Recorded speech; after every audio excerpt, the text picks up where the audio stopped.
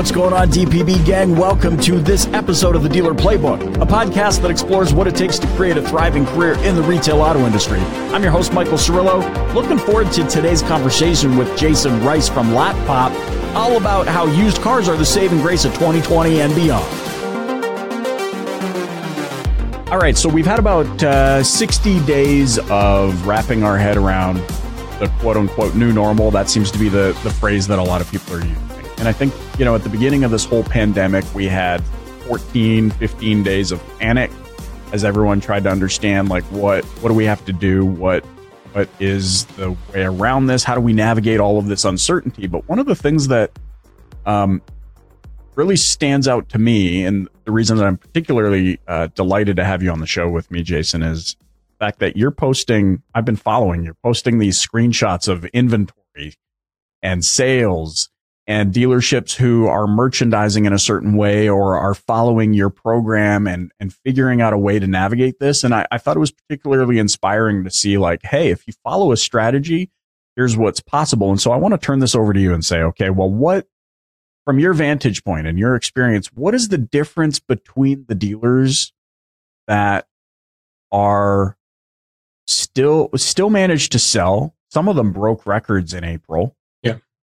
Versus those that just kind of got stuck in this perpetual hyperloop of not knowing how to navigate all the uncertainty. Well, the biggest difference is a lot of our dealers that we've been doing this now for almost 7 years, and we try to keep dealers what we call lean and clean. Carry what you sell what you carry. If you get 100 in stock, let's sell 100. So the benefit of a lot of our clients have been with us, and some of the screenshots I've been sharing, some of these stores are selling, I think the last one was selling 90 with 58 in stock, and only 35 of them are fully photoed ready for sale. So wow. I think those type of results right now are because dealers aren't in a rush to go buy. So they're getting some volume going. And these dealers would typically, instead of just having the 50 or 60 in stock, would probably have 80 or 90 in stock, still selling that 90, except for the fact that they're just not really replacing or at the level that they used to. So they're getting real efficient with what they have, which is great because, again, it's cash flow. If they can maximize their cash flow and keep some of the money at the dealership and not have to be tied up in the bank and not be tied up in inventory, that's going to get a lot of dealers through this successfully. So a lot of our stores, I was just talking to one of my guys this morning, I think on pace with 120 sales with 70 or 80 in stock. And they used to have to carry 120, 150 to do that type of result. So I think a lot of dealers are getting more efficient in their process, streamlining it better, and getting better results out of their people. Because I think a lot of people too, to be honest, might feel a little bit threatened, obviously, with their jobs and stuff, to where they're making sure everything's tight because they don't want to lose their job, and making sure they're staying on pace. And so I think everybody's getting a little bit extra out of everybody and extra out of their inventory and stuff too. So, yeah.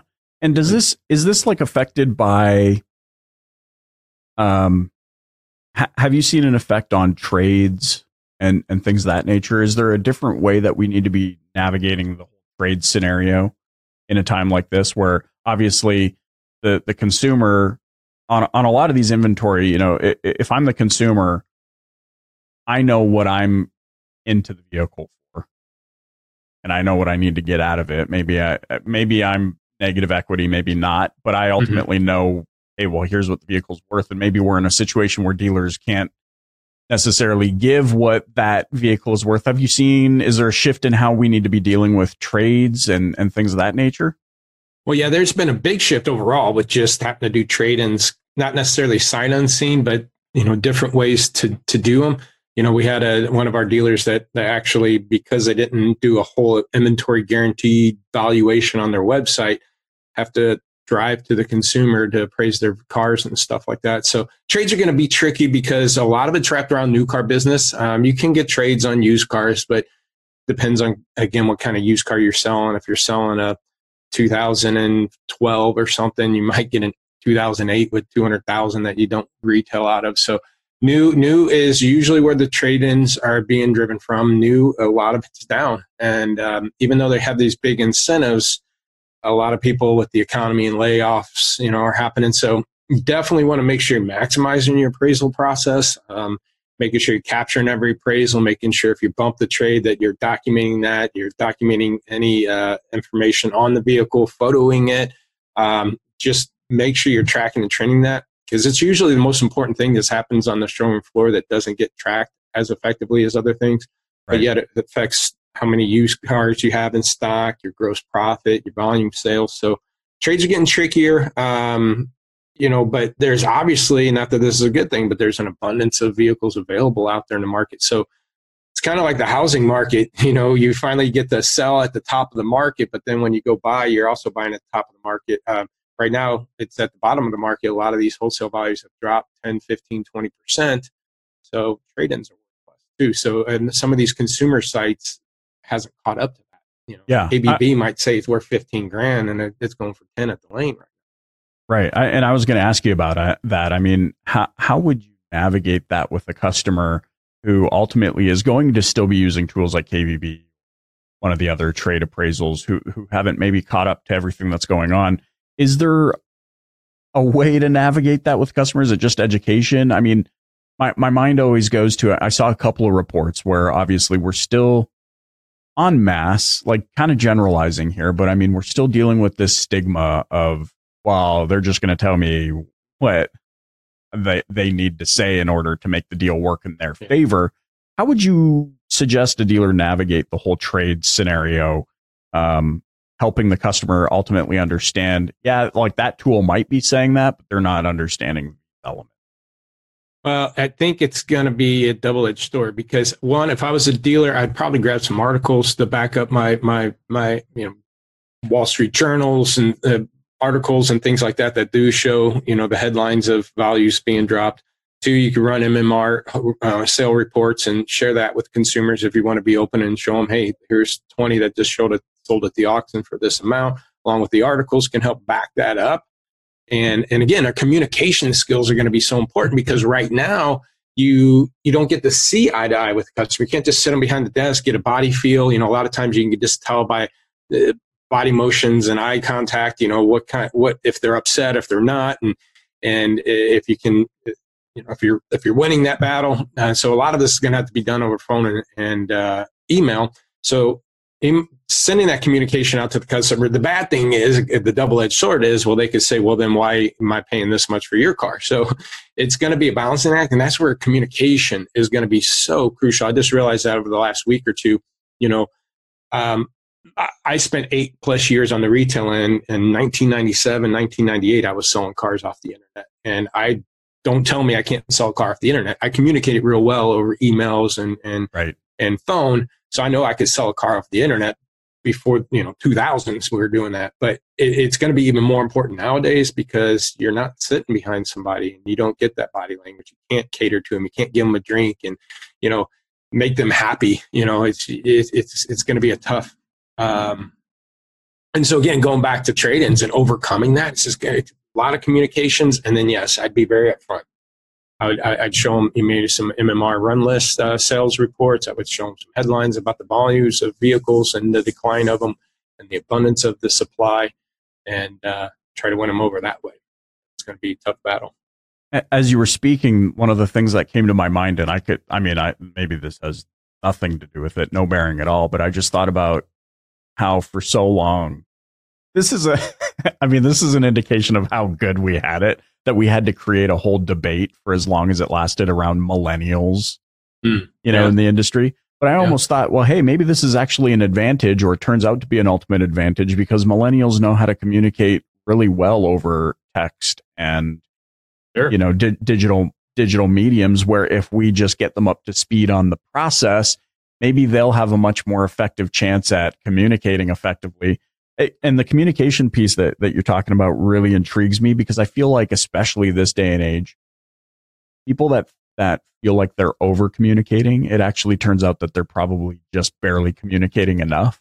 Mm-hmm. And so I love what you're saying. Like, hey, we don't have these certain things at our disposal right now, like the human, like in person, looking you in the eyes, sitting across the desk or whatever. So I'm going to have to go deeper on the whole demonstrating transparency however I possibly can. And I love what you're just talking about, the practicality of, well, like, hey, let's just gather a file of social proof. Here's some articles. Here's some links you can check out. Here's the MMR sales report that we have. Here's what we're seeing. Here's all the things that we're considering as we look to make a deal. And I think ultimately consumers are going to be pretty open to that. I think, to your point, like the one thing that I think comes out of this whole deal is that we are now being encouraged due to these circumstances to give our customers the level of transparency that they've been expecting for quite some time as it is. And it might be uncomfortable for us, but I think change is always uncomfortable. Evolution can always be a little bit uncomfortable, but ultimately it's going to be a very positive thing for all of us. You had mentioned the wholesale market. I mean, what do you see as it stands there? There's obviously a huge surplus of inventory. How do you navigate the wholesale market? Is there still a place for that? Do we have to navigate it differently? Are we looking at different things? Like how are you looking at wholesale and or auction type stuff right now? Well, the data is so skewed because retail drives wholesale. Okay. And a lot of people think it's opposite. Whatever they buy at wholesale, is what they try to sell on retail and mark it up. But retail drives wholesale. So the retail hasn't been there yet. And so all these values that you see, MMR is doing a data point of what percentage of MMR a car is going for. Essentially, you get MMR value. Let's say it's 10 grand. And if the car is going at the lane at 9 grand, they say it's going 90% of MMR. Right. Well, the problem is eventually MMR gets down to the 9 grand it's been going for. So then instead of 90%, you see this MMR index at 100%. So you think the market's gone up because it's gone from 90 to 100, but all it is MMR reset itself. The other problem is just because, if 50 cars ran and only 6 of them sold for 10 grand or 9 grand, whatever that number is, are they really worth that when the other 40 didn't sell? So that's what you're not seeing. There's so much no sale happening, like upwards of 75+% of no sales happening because of the floor of the caps that anybody. So even the values you see right now aren't true values when there's that much no sales going on, because that car's really not worth that, or at least until the retail starts picking back up and everybody's at the lane starting to grab stuff. It's kind of like the stock market. You wait till it's, buy low, sell high. You wait till it's low. These no sale, maybe they're rental car companies with fleets trying to dump these cars, and they want 12 grand and the highest bid's 10. And so all these no sales are happening. Then all of a sudden 10 turns to 11. And then do they hold out, or they just go ahead and go ahead and start dumping them and letting these things fly? And it's probably going to be 60, 90 days at least before we actually see a more stable wholesale information. So that's the hard part. NADA retail, Kelley Blue Book, all of them are pulling from these auction data. And so you got to pull it from somewhere. I understand banks and loans and all that's got to get their number from somewhere, but right. It's almost obsolete right now until a higher volume of cars start selling. That's not going to happen until retail happens. You're going to see, what do you think? You're going to see a huge volume of Hertz vehicles start entering the market. I'm seeing some rumblings about a Hertz bankruptcy. Yeah, I just posted an article last night about that, and they had a cap by today to file, and then I think it got pushed to May 22nd furlough. But even in that article, it states, just like any other company, I think Gold's Gym is going to be in that scenario, Macy's and stuff, that they file bankruptcy. They still get to operate. It's just a way to, rearrange their debt and loans. So if they still get to operate and work through that bankruptcy, that they're going to obviously keep a good chunk of their cars, because they're going to have to, still try to figure out a way to. So, yeah, but there are still a lot of fleet rental car companies that are going to have tried to dump them because they've got to get either the new models replaced and stuff like that. So, and then of course, ride share. I see a big uptick in road trips and things like that.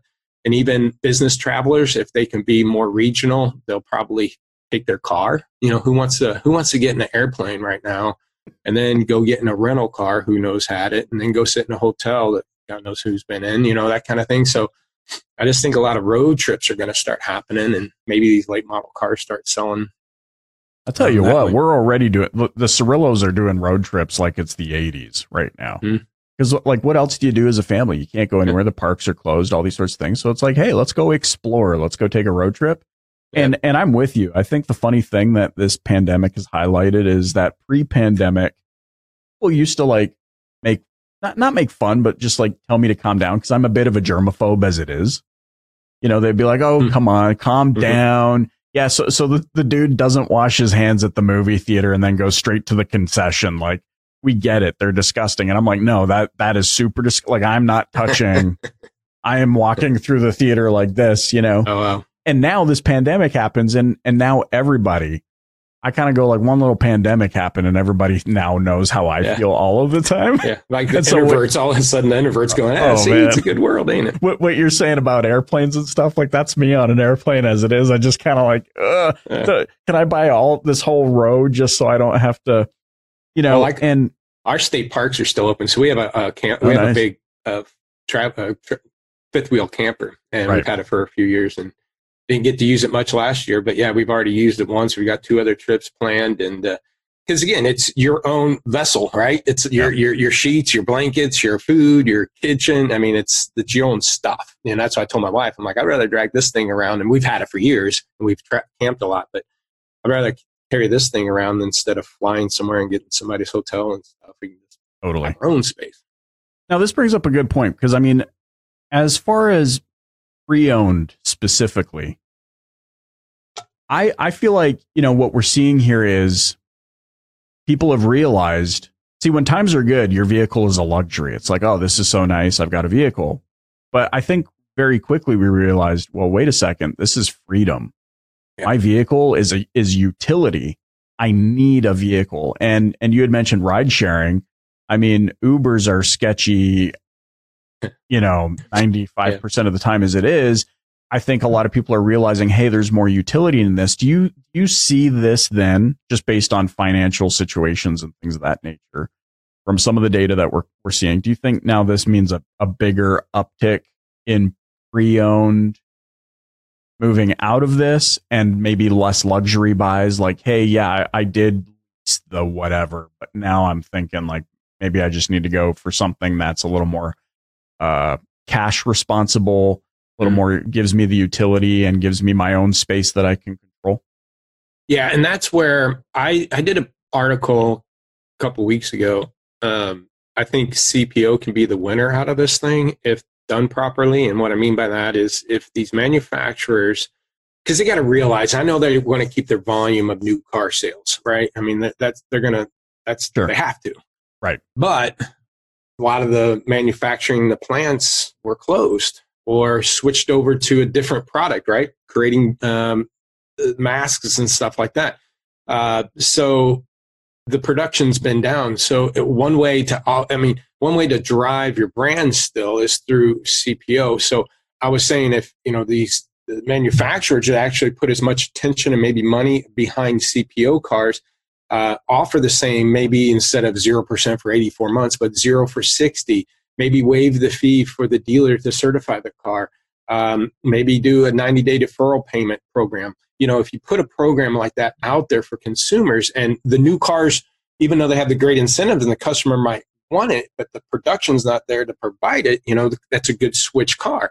And so if they put this money behind it and push CPO, you're going to get dealers buy-in because, again, if they waive the fee, that's the biggest challenge. A lot of dealers, they didn't want to spend the extra $500 plus money to certify a car because then the gross isn't there. Right. And then you're going to get the buy-in of the dealer, the consumer. It's a good alternative because they save thousands and get good rates. And then it's a good intro car. Maybe they drive the CPO for a few years and later down the road, they feel comfortable to go into the new model. What it will do is that trickle-down effect. It'll help stop all these rental cars, and all these lease returns are going to come hit this market, and it's going to make these values drop. Well, if the 20s and the 19s drop, well, then the 18s and 17s drops, and so forth. And they need these values to hold because they need the residual values, right? The future value of that car to hold, so they can run leases on new cars. So I do think used cars will win out of this because they've had the 0% for 84 months. I don't know. There hasn't been a big volume of sales like it. I remember 9/11 in October. 9/11 happened in September. October was the first time they ever offered 0%. And I was doing internet sales. And I remember coming in my office and on my phone, literally at 8:30 in the morning, there'd be 10 voicemails and 40 emails. And people are just flooding the market buying cars. That hasn't happened yet because I don't think people feel comfortable leaving their houses and doing it that way. So that volume hasn't happened on new cars. And so I don't know if it will, or if it's just waiting for people to be able to be more comfortable to, okay, I'm going back to my job, my income's secure. Now let's take advantage of these offers. Or if it's not going to come, then I mean, they're going to have to do something. And some of these manufacturers had done some CPO offers. I think Volkswagen or Volvo or Mercedes-Benz, and some of them are starting to do that. But I think CPO could become the winner out of this thing if handled right. And again, that's the used car tournament because of budgets and stuff. Yeah, and I mean, we see just from an interest level, it's great that there's all these new vehicle incentives and payment deferrals and all those sorts of things. And I mean, that's certainly that's a great thing for anybody that's in a brand new vehicle. But I'm even seeing just from, say, like a Facebook marketplace perspective, where a lot of dealers, of course, are putting their pre-owned inventory, that surprisingly, there hasn't been too big of a decrease in people still reaching out to dealers on these pre-owned units. And I think that's just an indication of what you're saying, like, hey, this is going to hold. And maybe this is going to be the shining star of this whole pandemic, and it's going to hold us through until people start to return to the market, or maybe more comfortable leaving their home, or like whatever the case may be. But I mean, if we look at the historical data from 08, 09, it was kind of like, it was a bumpy road, 08 and 09, and it was in 2010, 2011 that we started to see the engine turn back on a little bit. And so, I think pre-owned. They did that cash for clunkers though, and they can't do another round of that. That'll just kill. It would kill the wholesale values of these used cars, and because the new car business, and then new cars you won't have as many trades, and I mean it's just it would not be a good thing. And even Dale Pollock did an article about similar thing of what I was saying. Cash for clunkers will kill it. Let's put something behind these late models. Yeah. And and you know what, like just the whole psychology of like, I bought like who's attracted to buy now, not to sound judgmental, but I mean, like, I'm a marketer. So it's like, who's honestly interested in, hey, you know what? Like, I'm going to go buy a clunker. And it's like, okay, but then think about all of the cost behind servicing a customer that wants a clunker, because they usually have the highest expectations to begin with. Sure. So I think, a lot of those cash cars are going to be important for some people though right now. Because think about a lot of people, especially in the city and stuff. Yeah. With rideshare, they might go, you know what? I'm better off just buying a $3 or $4 grand car and just letting it sit. If I use it, I use it. I don't. But it's better than getting in these Ubers or taxis right now. Totally. So, yeah. So, and it brings it right back to the validating point of your vehicle is a utility. Like this is, it's a need. It's for freedom. And you need it. So I think that's interesting. Now I want to kind of pivot a little bit and say, okay, obviously there's a lot of dealers saying, well, I've got the inventory I've got. If I was to shift anything, if I wanted to shift my focus, what should I be doing right now? Especially as dealerships are starting to open up, or sales departments are starting to open up by appointment. Of course, there's regulations in place to keep everybody safe and all those sorts of things. But if I'm opening up, what should my focus be over the next 30, 60, 90?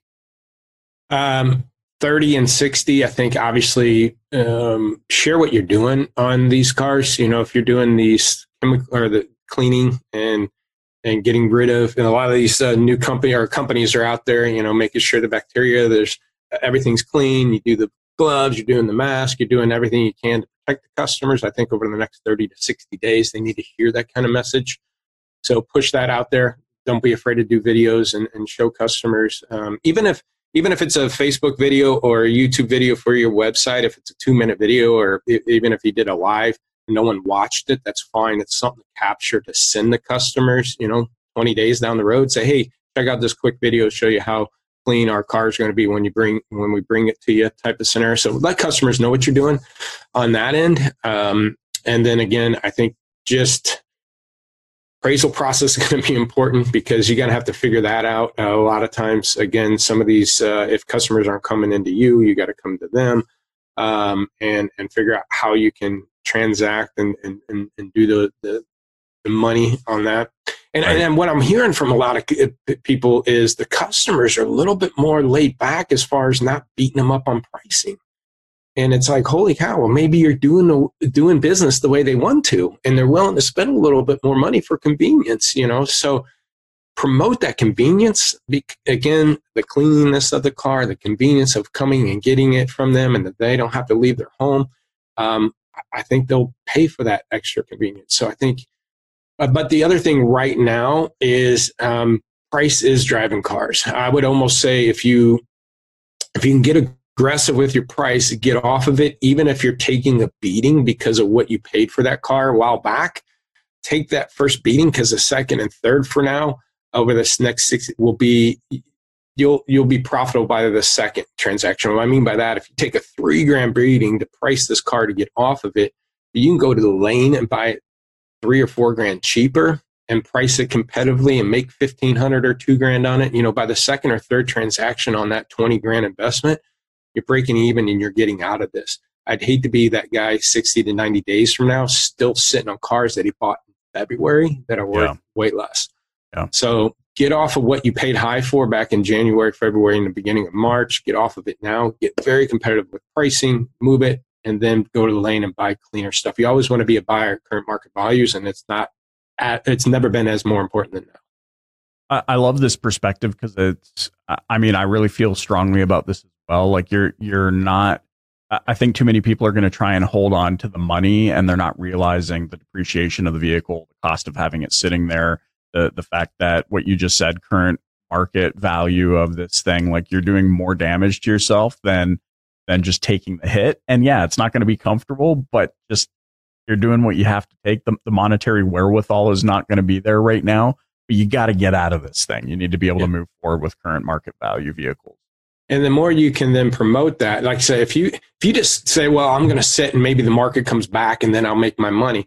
Well, there is a thing called holding cost, right? And it's $30, at least $30 to $50 a day sitting on your lot. So at $30 a day and you hold it for another 100 days, that's $3,000. Not only are you hoping that the market comes back $1,000 or two, but you just spent $3,000 for sitting it versus selling something now, taking that $2,000 hit or $3,000 hit even now. You can replace it cheaper, but now you got a customer that bought something from you. Again, you can promote, let people know what you're doing, that they see other people out there buying cars from you. So, then obviously it's not that big a deal. So maybe they'll buy a car from you type of thing. So I think you need to promote that you're still in business and people are buying cars and they're getting great deals. And then, so when you come out of this thing, again, you're lean and clean and you're buying at current market values, not hoping.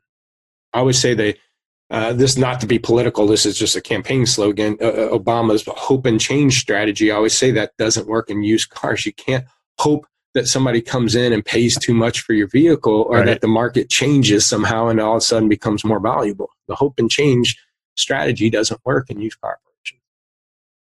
Yeah, I think that's hilarious. And also, to that point, I love that you're bringing up strategy, because this is often the part that we don't talk about enough when it comes to business strategy, that sometimes business strategy is going to include having to cut something loose and take a hit on it so that you can move forward. And I love just that you said several times this, because that really is the ultimate strategy for a lot of things. Like, I want to run my business lean and clean so that I am more flexible to be able to do certain things. And if anything, I think this whole experience is maybe pushed that reset button to help us realize what ultimately matters most. Like, focus your attention on the things that matter most. And this idea of lean and clean is something that should be at the forefront of our minds constantly.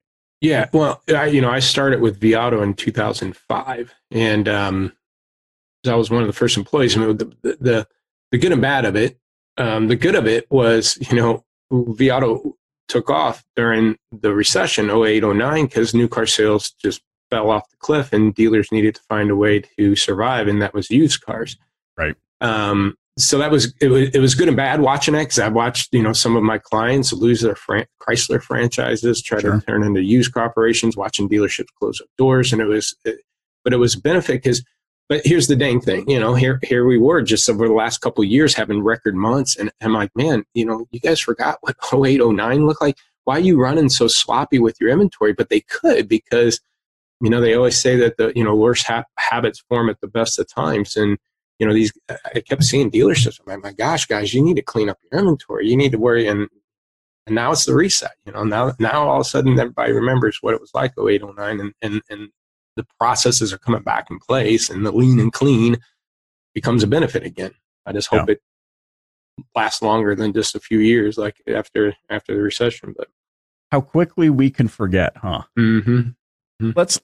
Lest we forget. That's going to be this is going to be the whole thing, this once in 100-year experience that each of us have experienced together. I hope we don't forget, and I hope more businesses, myself included, really focus on what matters most, and that we don't forget the lessons that we're learning, because that I think, honestly, we have been gifted opportunity on a silver platter.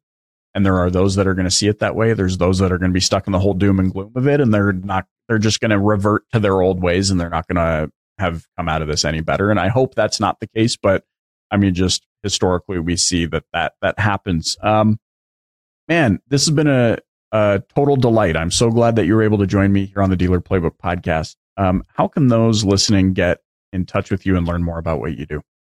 Easy. jrice@lotpop.com. And, or I can even give myself 314-568-2754. But also, on YouTube, we have a channel, Lot Pop Inc. And there's over 200 videos on there. Oh. Some are 2 to 5 minute tips. Some are interviews with dealers, similar to this interview here. But, a ton of free information out there of, how to run your inventory over the last 4 or 5 years worth of videos. So there's a ton of content there. Awesome. So just subscribe there. And I usually post something at least once a week, if not twice a week, on kind of what we're seeing out there. Because what we do at Lot Pop, it's nothing proprietary, because we do weekly calls with our dealers, process management with them, help them stay accountable and second set of eyes. And we got reporting data to, back up our decisions with their stuff. But everything that we do, they could do themselves. I just know, again, we're usually busy dealing with what's in our face and all the stuff that we're doing with them. So, all those tips I have on there, again, things they can do. It's just a matter of staying on top of it. So that's a good resource. Wise people learn from experience. Super wise people learn from others' experience. Yeah, exactly. That's it. Hey, you're the man. I really appreciate you joining me on the Dealer Playbook podcast. Thanks for having me. That was my conversation with Jasen Rice from Lot Pop Auto. I mean, the guy is just such a wealth of information, and you know that very clearly. He knows him some pre-owned inventory. It was really cool and enlightening just hearing how well he was versed on everything that's going on out there, and certainly appreciate his vantage point about how 2020 and beyond can be saved by used vehicle sales. And I really love what he was talking about the importance of running lean and mean.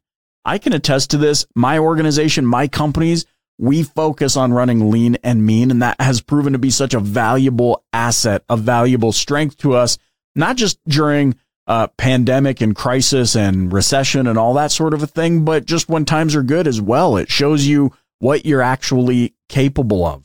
I think there's a lot of organizations out there, and this isn't just particular to inventory or merchandising, that they're maybe running a little heavier than they think they or that they know they should be, and therefore they're not able to move swiftly and abruptly when it is needed. I mean, it's funny to think, like, just 6 months ago, a year ago, you go to these trade shows where they're spending $2, $3, $4 million on a booth and hiring all these extra employees, and how sexy that can look when times are good. But the reality of it is, it's never sexy when you got to lay off a ton of people, or when you're sitting on aging inventory that now you're not even going to break even on, just because you thought it was cool to have a massive lot with a ton more vehicles than you probably needed. So there's a ton of validity in Jasen's message. Now, listen, if you heard something of value in this episode, or maybe some other episode of the podcast, be sure you've clicked that subscribe button so you're always getting notified when new content drops. By the way, we are 5 days a week. 5 days a week. 6 years into this deal, and 5 days a week, bringing you as much value as we possibly can. Now, don't stop there. We're on a mission to enrich and empower retail automotive professionals around the world, and that is something that we here on the show cannot do without you. So would you do me a favor, a huge, huge favor, and share the podcast out with those in your circle? I mean, just think about how much more powerful your dealership could be if everyone on your team was rallying around the same campfire and consuming the same information. Imagine how you could be using the dealer playbook as a tool in your morning meetings to discuss what you've learned, to discuss what, powerhouse juggernauts like Jasen Rice are talking about. I mean, that's the whole point. It's not just about listening. It's about applying. It's about taking everything that we talk about, and applying it to the context of your situation so that you can get the most value. Now, by the way, you can get the full show notes and resources from this episode over at thedealerplaybook.com/episodes. Right now, when you visit my website, I'm actually giving away my #1 best-selling book, Don't Wait, Dominate. That's for those who subscribe to my newsletter. It's absolutely free. I'm going to send you the full PDF of that book so you can look at it on your mobile device or on your tablet or on your computer or something like that. So definitely do not miss your chance to grab that right now. Now, whether you're checking out the show for the first time or you're a seasoned vet, you know that we are all about building relationships of trust. So make sure you reach out to Jasen and let him know what your thoughts are about this content, and reach out to him and learn about what he can do for you. I know that would just warm his soul and certainly would mean so much to me. And heck, by the way, while you're at it, reach out and connect with me. If you want to build relationships and you haven't connected with me, well, what the heck, man? Why are you leaving me out in the cold? Why are you ghosting me? Go check me out over on LinkedIn at Michael Cirillo. I'd love to connect and collaborate with you over there. Now, the last thing I want to tell you before I get the heck out of this studio is, if you're looking to experience accelerated growth, really supercharge your career by following a proper sequence, by developing many habits and goals, and you just need that accountability, you need to connect with some like-minded individuals, sign up for my exclusive DPB Pro group on Facebook. It's not like any of the other groups out there. I know there's a lot of sales groups. I know there's a lot of hustler groups, and I know there's a lot of different things like that, but my group is different. It's very limited. It's an exclusive bunch of people who are like-minded. You'll get to interact with me, with my group of mentors, with other like-minded automotive professionals from all over the world. We literally have people from Canada, the United States, Europe, the South Pacific in there, and we are giving them weekly actions that they can take that are going to help them level up and dominate. Okay, this is where we're sharing exclusive content, action plans, accountability. We have virtual Zoom mastermind calls. And, the best part to join really was when we first opened the group a few months ago. But this is the second best time. So, hey, what the heck? Let's sharpen the axe and get signed up. Visit facebook.com/groups/DPB Pro. Do it now. Don't wait. Dominate.